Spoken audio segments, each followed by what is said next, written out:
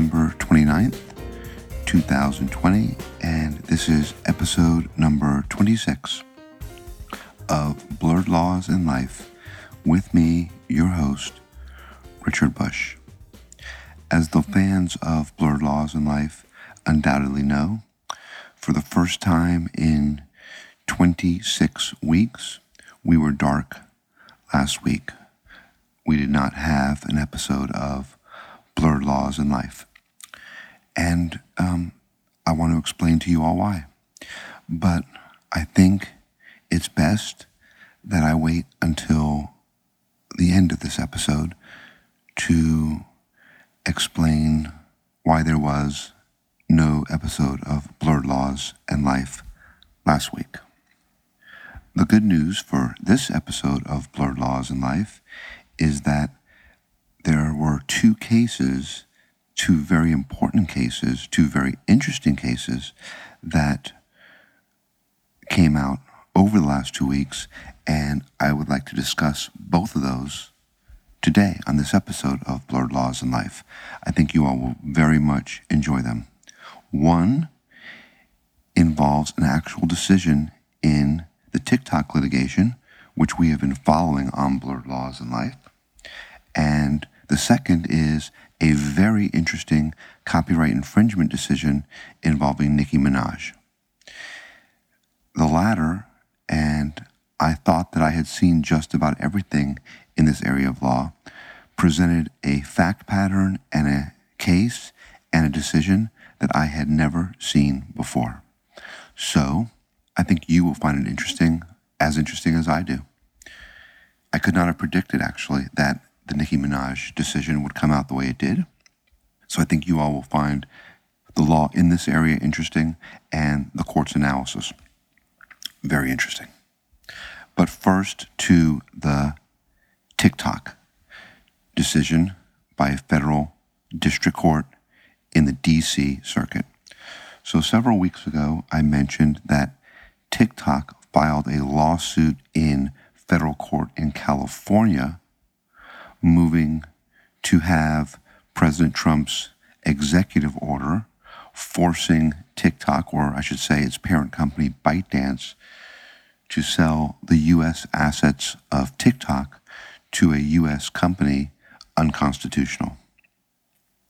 I went through the reasoning of the lawyers in the complaint and the analysis why they were claiming that President Trump exceeded his powers in the executive order and why it was unconstitutional. Remember that in the United States, in order for the U.S. government to enact a law, and you might have seen this as a child, I did, there was a after-school special that described how the U.S. government creates a law, and they did it to a cartoon, and it was called I'm a Bill, I'm Just a Bill on Capitol Hill, and it was a catchy little melody, and it went through how a bill becomes law. And the way a bill becomes law is that Congress creates the bill, and then the president has to approve it, or he can veto it. And if he vetoes it, then it goes back to Congress, where it would take a 75% majority to overrule the president's veto. But there is a way that the president can enact laws, and that is through executive power, where he just exercises his presidential authority to issue an executive order, and that order can become law, but there are restrictions on the types of things that a president can do in an executive order. So, of course, President Trump or the Republican Party did not go through the process of creating a bill and then have it become law through the usual channels, but rather President Trump issued this executive order. Well, since I discussed that issue on Blurred Laws in Life, there have been a few developments that I've also discussed where First, Microsoft was teaming up with Walmart to purchase TikTok. Then it was Oracle teaming up with Walmart to enter into a joint venture with TikTok where they would own 20% of the assets. And at first, President Trump said he was not going to support it. Then he said he would. Then the Chinese government said they don't support it necessarily. And the drama continued. Now, since that time, the TikTok plaintiffs actually dismissed the case in California and refiled the case in the D.C. Circuit in Washington, D.C., the federal court in the D.C. Circuit in Washington, D.C., and asked the court to issue an injunction, a preliminary injunction, to stop the enforcement of the president's executive order and to stop the TikTok app from being deleted from the Apple App Store. And just the other day, the court entered its order. Now, a preliminary injunction is a tricky thing. In a preliminary injunction, when someone moves for a preliminary injunction, they have to show several factors. They have to show a likelihood of success on the merits. They have to show that money damages will not suffice. They have to have the equities balanced in their favor. And they have to show that the injunction is in the public interest. One thing to note, I am often asked by my clients when they come to me in a copyright infringement case whether we can get a preliminary injunction from the court to stop the sale of the infringing record. And the answer is you can, but generally speaking, it's cost prohibitive because a plaintiff, when he or she seeks a preliminary injunction in a case against another private party, has to post a bond to reimburse that defendant in the event that the injunction is improperly granted. So if you're talking about a hit song and you're talking about taking it off the market because it's allegedly infringing, even if you were to get a preliminary injunction, you might have to post a bond in the many, many millions of dollars. So it is cost prohibitive in the usual case involving private parties. In this case, President Trump relied on an act titled the International Emergency Economic Powers Act, or IEEPA, which allows a president, quote, to deal with any unusual and extraordinary threat which has its source in whole or substantial part outside the United States to the national security, foreign policy, or economy of the United States if the president declares a national emergency with respect to such threat. And on May 15, 2019, President Trump declared a national emergency with respect to the threat of widespread use of quote-unquote communications technology that may be exploited by foreign adversaries. After Trump specifically highlighted TikTok as posing an emerging threat, he directed his Secretary of Commerce to ban TikTok in the United States. And the order prohibited TikTok from being available to download in any app store in the United States as of September 27th, 2020, and would ban TikTok entirely in the U.S. as of November 12th, 2020. TikTok then sought a preliminary injunction to prevent any of these prohibitions from going into effect at all. And just the other day, the court granted TikTok's motion and issued an injunction prohibiting President Trump's executive order from going into effect. And here is how the court analyzed the situation. First, the court found that TikTok is likely to succeed on the merits. The court reasoned that while the IEEPA gives the president broad authority, there are two exceptions relevant here. The act does not give the president the authority to regulate or prohibit, directly or indirectly, 1, the importation or exportation of information or information materials, or 2, personal communications which do not involve a transfer of anything of value. The court found what President Trump was trying to regulate with TikTok here met both of those exceptions. It found TikTok content constituted informational material, and the government was indirectly regulating it. It also found much of TikTok's content is personal communications with no economic value at all. Therefore, according to the court, President Trump had no power under the IEEPA to do what he tried to do. The court also found TikTok would suffer irreparable harm without an injunction. The court noted that TikTok adds 424,000 new users each day, and thus borrowing it from all app stores would have a direct and immediate effect of halting the influx of new users. The uncertainty of TikTok's future is also driving users to other platforms which compete with TikTok. Finally, according to the court, removing it from the App Store would also harm TikTok's relationship with commercial partners and hinder its ability to recruit and retain employees or even maintain its business. Therefore, the court concluded banning TikTok from all app stores would cause TikTok irreparable harm. Regarding the balance of equities and the public interest, the court recognized the courts typically defer to the president's judgment on how best to address a national security threat. The court did find that the U.S. government provided lots of evidence that China presents a significant national security threat, but noted that it was not as clear, however, how that threat is perpetuated by TikTok and whether these prohibitions are the only effective way to address such a threat. Regardless, the court found that TikTok is likely to succeed on its claim that President Trump did not have the authority to do what he did under the IEEPA, and the government cannot suffer harm from an injunction that ends an unlawful practice. As such, the court granted TikTok's request for preliminary injunction with regard to the prohibition going into effect on September 27, 2020, banning TikTok from all app stores.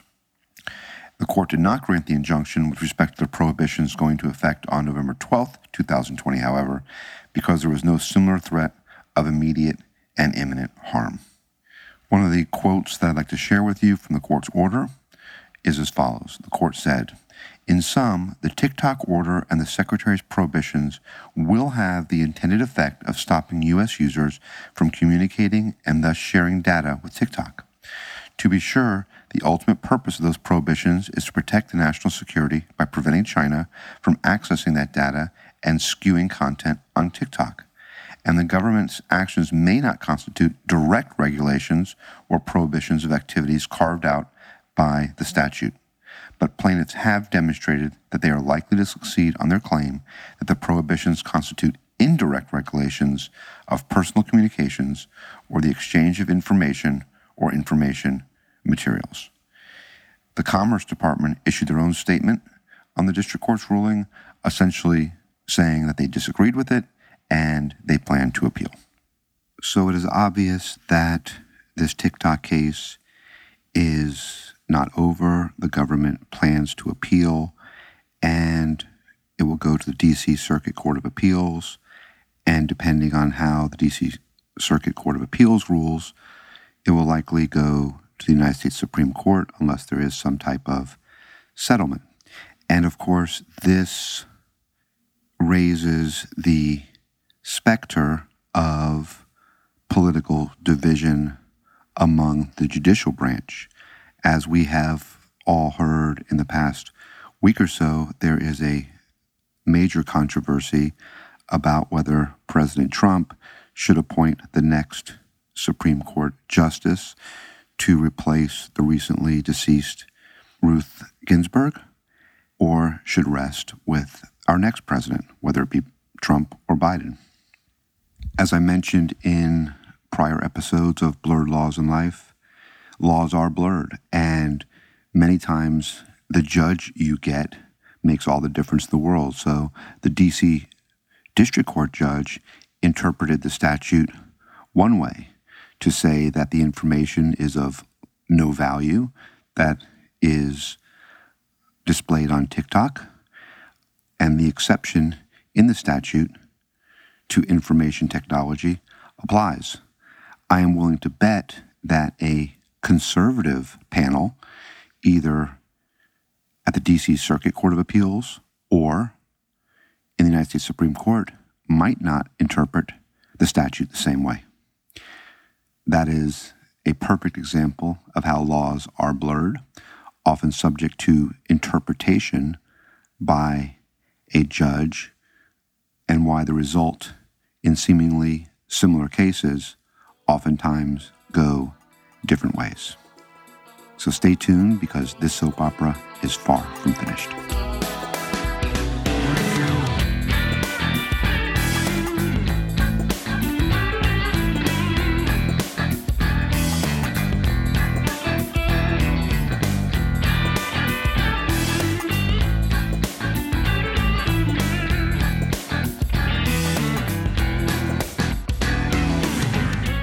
The other case that I mentioned that was in the news this week that is very interesting is a copyright infringement claim involving Nicki Minaj. She was sued by Tracy Chapman, and this decision was entered by the U.S. District Court for the Central District of California on September 19th, 2020. In 2017, Nicki Minaj and Nas began working on a song called Sorry, which sampled Tracy Chapman's Baby Can I Hold You. Minaj and Nas were aware that to release a song, they would need to attain a license. However, they first wanted to experiment with the song in the studio. It was undisputed that Minaj's song used lyrics and melodies from Chapman's song. In 2018, Minaj made many requests to use Chapman's song, but Chapman repeatedly denied those requests. In August of 2018, Nicki Minaj messaged a radio DJ offering them a world premiere of a new song, which would not be included on her album. According to the court, there's a dispute as to how Minaj's Sorry actually ended up in the hands of this radio DJ. However, on August 11, 2018, DJ Flex posted on Twitter that he would be playing a new song sent by Minaj. Minaj commented, telling him not to play anything not included on her album. DJ Flex played Minaj's song anyways, and DJ Flex claims Minaj never sent him the song, and he was given the song by a blogger. Minaj also claimed that she did not give DJ Flex the song. After Sony was played on the radio, Chapman brought a suit for copyright infringement. She claimed a violation of her exclusive rights in two ways. One, Minaj created Sorry without permission from Chapman to use Baby Can I Hold You. And two, when Minaj allegedly distributed Sorry to DJ Flex without Chapman's permission, she created copyright infringement. Now, one thing that I should explain to everybody is that a copyright owner has 6 exclusive rights under the U.S. Copyright Act. Those exclusive rights are: 1, to reproduce the copyrighted work in copies or phonorecords, physical or digital format; 2, to prepare derivative works based upon the copyrighted work; 3, to distribute copies or phonorecords of the copyrighted work to the public by sale or other transfer of ownership, or by rental, lease, lending, or license. In the case of literary, musical, dramatic, and choreographic works, pantomimes and motion pictures, and other audiovisual works, to perform the copyrighted work publicly. And in the case of those works as well, to include the works in motion pictures or other audiovisual works, or to display the copyrighted work publicly. And finally, in the case of sound recordings, to perform the copyrighted work publicly by means of a digital audio transmission. So there were 2 of those exclusive rights at issue in the Minaj case. One was to create the work Sorry by incorporating into it the Chapman work, and 2, to distribute it without permission. With respect to the latter, the court held that the matter of whether Minaj distributed the song to DJ Flex was a matter of fact for the jury to resolve. But on the initial creation of the work, the court ruled that Minaj did not commit copyright infringement. I'm aware of no case like this before this case ever being analyzed in this way. And let me explain to you how the court analyzed it. the court said the Copyright Act provides that the fair use, there's a fair use defense to a copyright infringement claim, which we can discuss at a later date, but in essence, it applies for purposes such as criticism, comment, news reporting, teaching, scholarship, or research. And if it is fair use, then that is an absolute defense to a copyright infringement claim. The court went on to say, in determining whether a use is fair use, courts consider 4 factors: the purpose and character of the use, including whether such use is of a commercial nature or is for non-profit educational purposes; 2, the nature of the copyrighted work; 3, the amount and substantiality of the portion used in relation to the copyrighted work as a whole; and 4, the effect of the use upon the potential market for or value of the copyrighted work. In raising this fair use defense, Minaj claimed that the purpose of her recording was to experiment with the artist's vision and to create a work to be submitted to Chapman for approval. Chapman believed, on the other hand, that the use was commercial and non-transformative and therefore was not fair use. The court noted that Minaj never intended to exploit the work without a license and even removed Sorry from her upcoming album when the license was rejected. The court noted that according to testimony and expert opinion, that the practice of artists in the industry is to sample internally, to experiment with different works before getting a license, but then only to release the song if a license can be obtained. And that, quote, a ruling uprooting these common practices would limit creativity and stifle innovation within the music industry.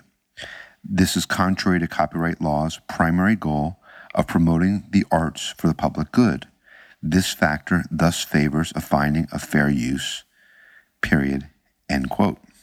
The court went on to say that Chapman's work was a musical composition and is exactly the kind of work copyright law is meant to protect, and so that factor, the nature of the copyrighted work, weighed against fair use.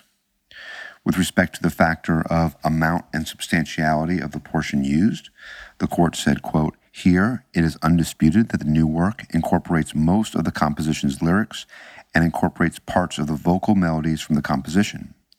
Nevertheless, the portion of the composition that Minaj used was no more than that necessary to show Chapman how Minaj intended to use the composition in the new work. The court concluded that this factor favors a finding of fair use. And then finally, the court analyzed, with respect to the factor of the effect of the use upon the potential market, that while Chapman claimed that Minaj's song would hurt the potential market for licensing her song, the court found that Minaj did not intentionally exploit the song and that, quote, the creation of the work for private experimentation and to secure a license from the license holder has no impact on the commercial market for the original work, end quote. So the court concluded that Minaj's use of Chapman's song was fair use. The decision, as I mentioned above, does not address whether Minaj giving her track to DJ Flex would constitute copyright infringement, and the court was reserving its ruling in that regard because it said there were factual disputes on that issue.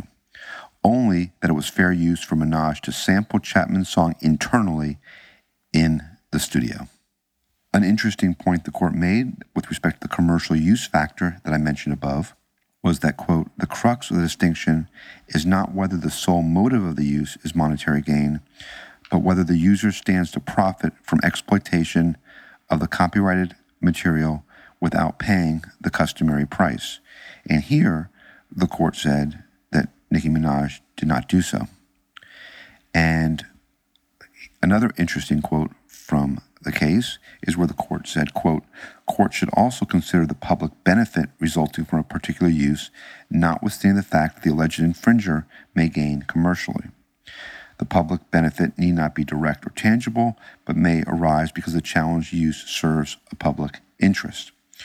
Artists usually experiment with works before seeking licenses from rights holders, and rights holders typically ask to see a proposed work before approving a license. Chapman has requested samples of proposed works before approving license requests herself because she wanted, quote, to see how the work will be used, end quote, before approving the license, yet Chapman argues against the very practice she maintains. So in all, a very interesting decision, one that I had never seen before, where the issue is whether the mere copying of another work for internal use under these circumstances is copyright infringement. And in this case, the court held it was not as a matter of law. It does not appear to be a very far-reaching decision, one that will have an impact beyond this case, because obviously if someone copies a work but does not distribute it, there's no financial gain, there's no damage, there are no profits that a plaintiff might seek to recover in a copyright infringement case. But it is interesting nonetheless that the court said that under the practice in the industry, to prohibit a party from copying a work while not intending to distribute it is not copyright infringement, even if, as occurred here, the work somehow leaks to the public.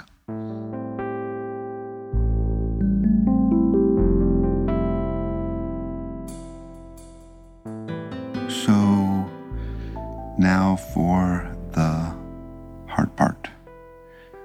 Blurred Laws in Life has been a blessing for me. It has allowed me not only to have a forum and a platform to discuss legal issues, which I enjoy doing, but also, as everyone knows who listens to this show on a weekly basis, allows me to share personal stories. I've had friends on, clients on to discuss a whole array of topics. And as part of this podcast, which I do enjoy making a bit personal and sharing personal stories, a few weeks ago I mentioned that it was my mom's birthday, and I told a few stories about her. I had mentioned previously in episodes of Blurred Laws in Life that she has had Alzheimer's for a few years now, and that it was progressing now relatively rapidly.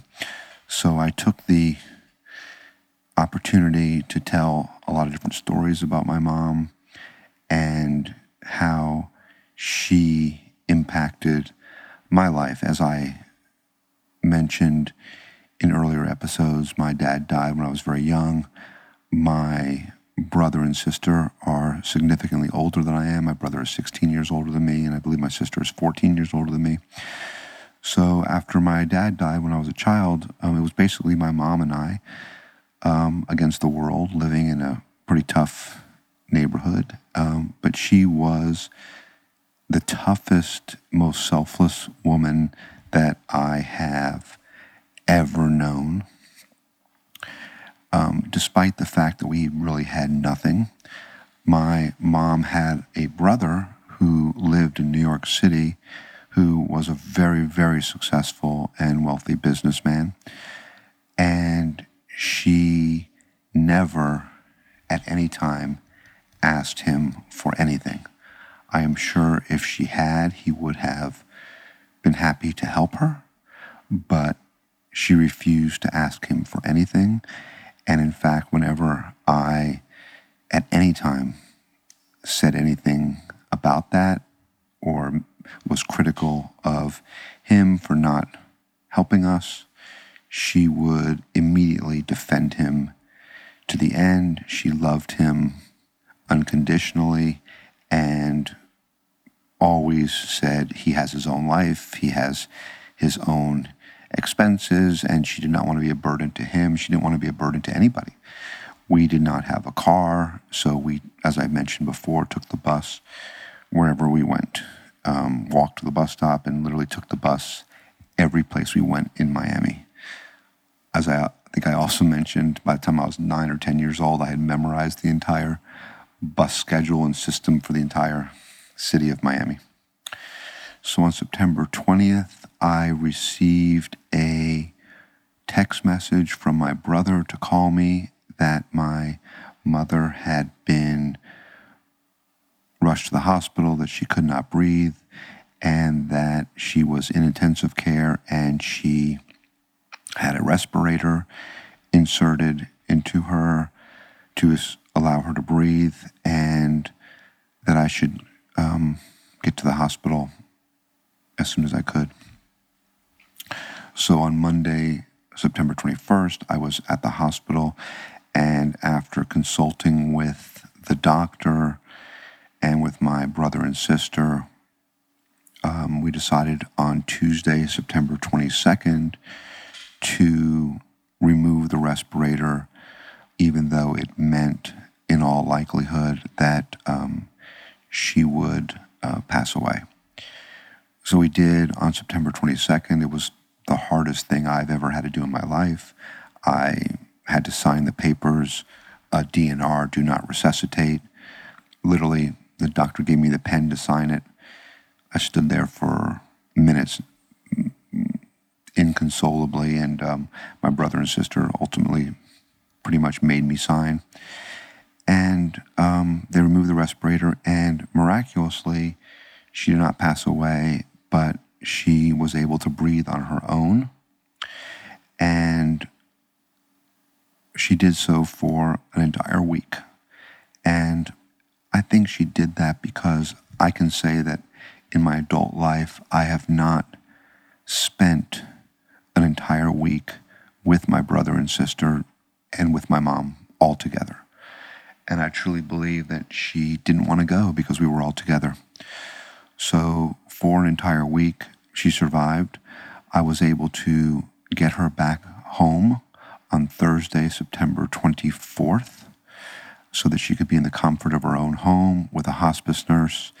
And our family surrounded her from the time we arrived, from the time she was in the hospital, I should say, until today, this morning, September 29th. And at 6:30 a.m.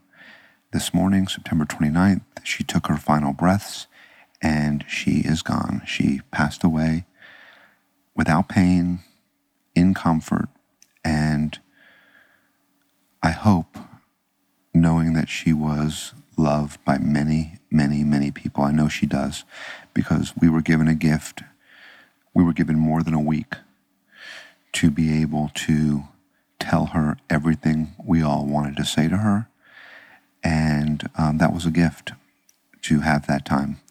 I said everything that I wanted to say to her, told her everything that I needed to say, told her I was sorry for everything I've ever done, being a bad boy. And she's gone now. But that's why we did not have episode number 26 last week. But her life is one to be celebrated. She lived an incredible life. She saw amazing things. So this episode, once more and for the last time, is dedicated to my mom, who passed away just this morning, September 29th, 2020, at 6:30 in the morning. And I thought I would share one final story about my mom that, in my mind, epitomizes the selfless and caring and love that she had for all of her children.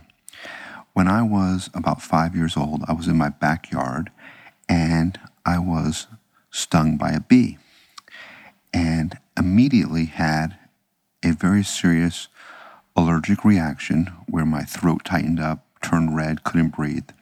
And I was in the backyard with my childhood best friend at the time when I was very little, Nancy Phillips, and she felt bad for me. I think she felt bad because she thought that I was crying because she had Fig Newtons and I didn't. And she started stuffing Fig Newtons in my mouth, making me literally choke while I could not breathe and my throat was tightening up. So I did survive, and we went to the doctor, and my mother was told that I was allergic to bee stings. I had an allergy to bee stings. And that if I was stung again, it could be very serious. So the doctor said that I needed to go get twice a week shots to prevent allergic reactions to bee stings. And the doctor's office was about a mile away from our house. And so the doctor said that I needed to go twice a week for about 6 months, and that should do it. So every Tuesday and Thursday, my mother and I, after school, would walk about a mile there and back to the doctor's office, Dr. Kramer. I remember his name, Dr. Kramer. I can still picture the building, to get my twice weekly shots. And as I said, the doctor said that we were supposed to go for about 6 months, and that should take care of it. Well, that wasn't good enough for my mother. So my mom and I went twice a week, every week, not for 6 months, not for a year, not for 2 years, but for 3 years, because she wanted to make sure that I was cured and that there would be no damage to me if I was ever stung by a bee again. 3 years. The doctor said 6 months. That wasn't good enough for her. We went for 3 years. Until the doctor finally said, Mrs. Bush, that's enough. Even if he gets stung by a swarm of bees, he will be fine. That was my mom. That was the love that she had for her children. So in the words of Elton and Bernie, and to my mom, how wonderful life has been with you in the world. We were able to go through my mom's apartment, and we found a literal treasure trove of pictures from many years ago, from when I was a baby and child with my mom when she first got married, all kinds of pictures, and I will post some of them on the Blurred Laws and Life Instagram page, now with more than 170 followers. They said it was impossible, but we've done it. More than 170 followers on the Blurred Laws and Life Instagram page. So please check it out. I will post those pictures soon. I love you, Mom, and I always will. And I hope you all have enjoyed this episode number 26 of Blurred Laws and Life. And I look forward to talking to you all again next week.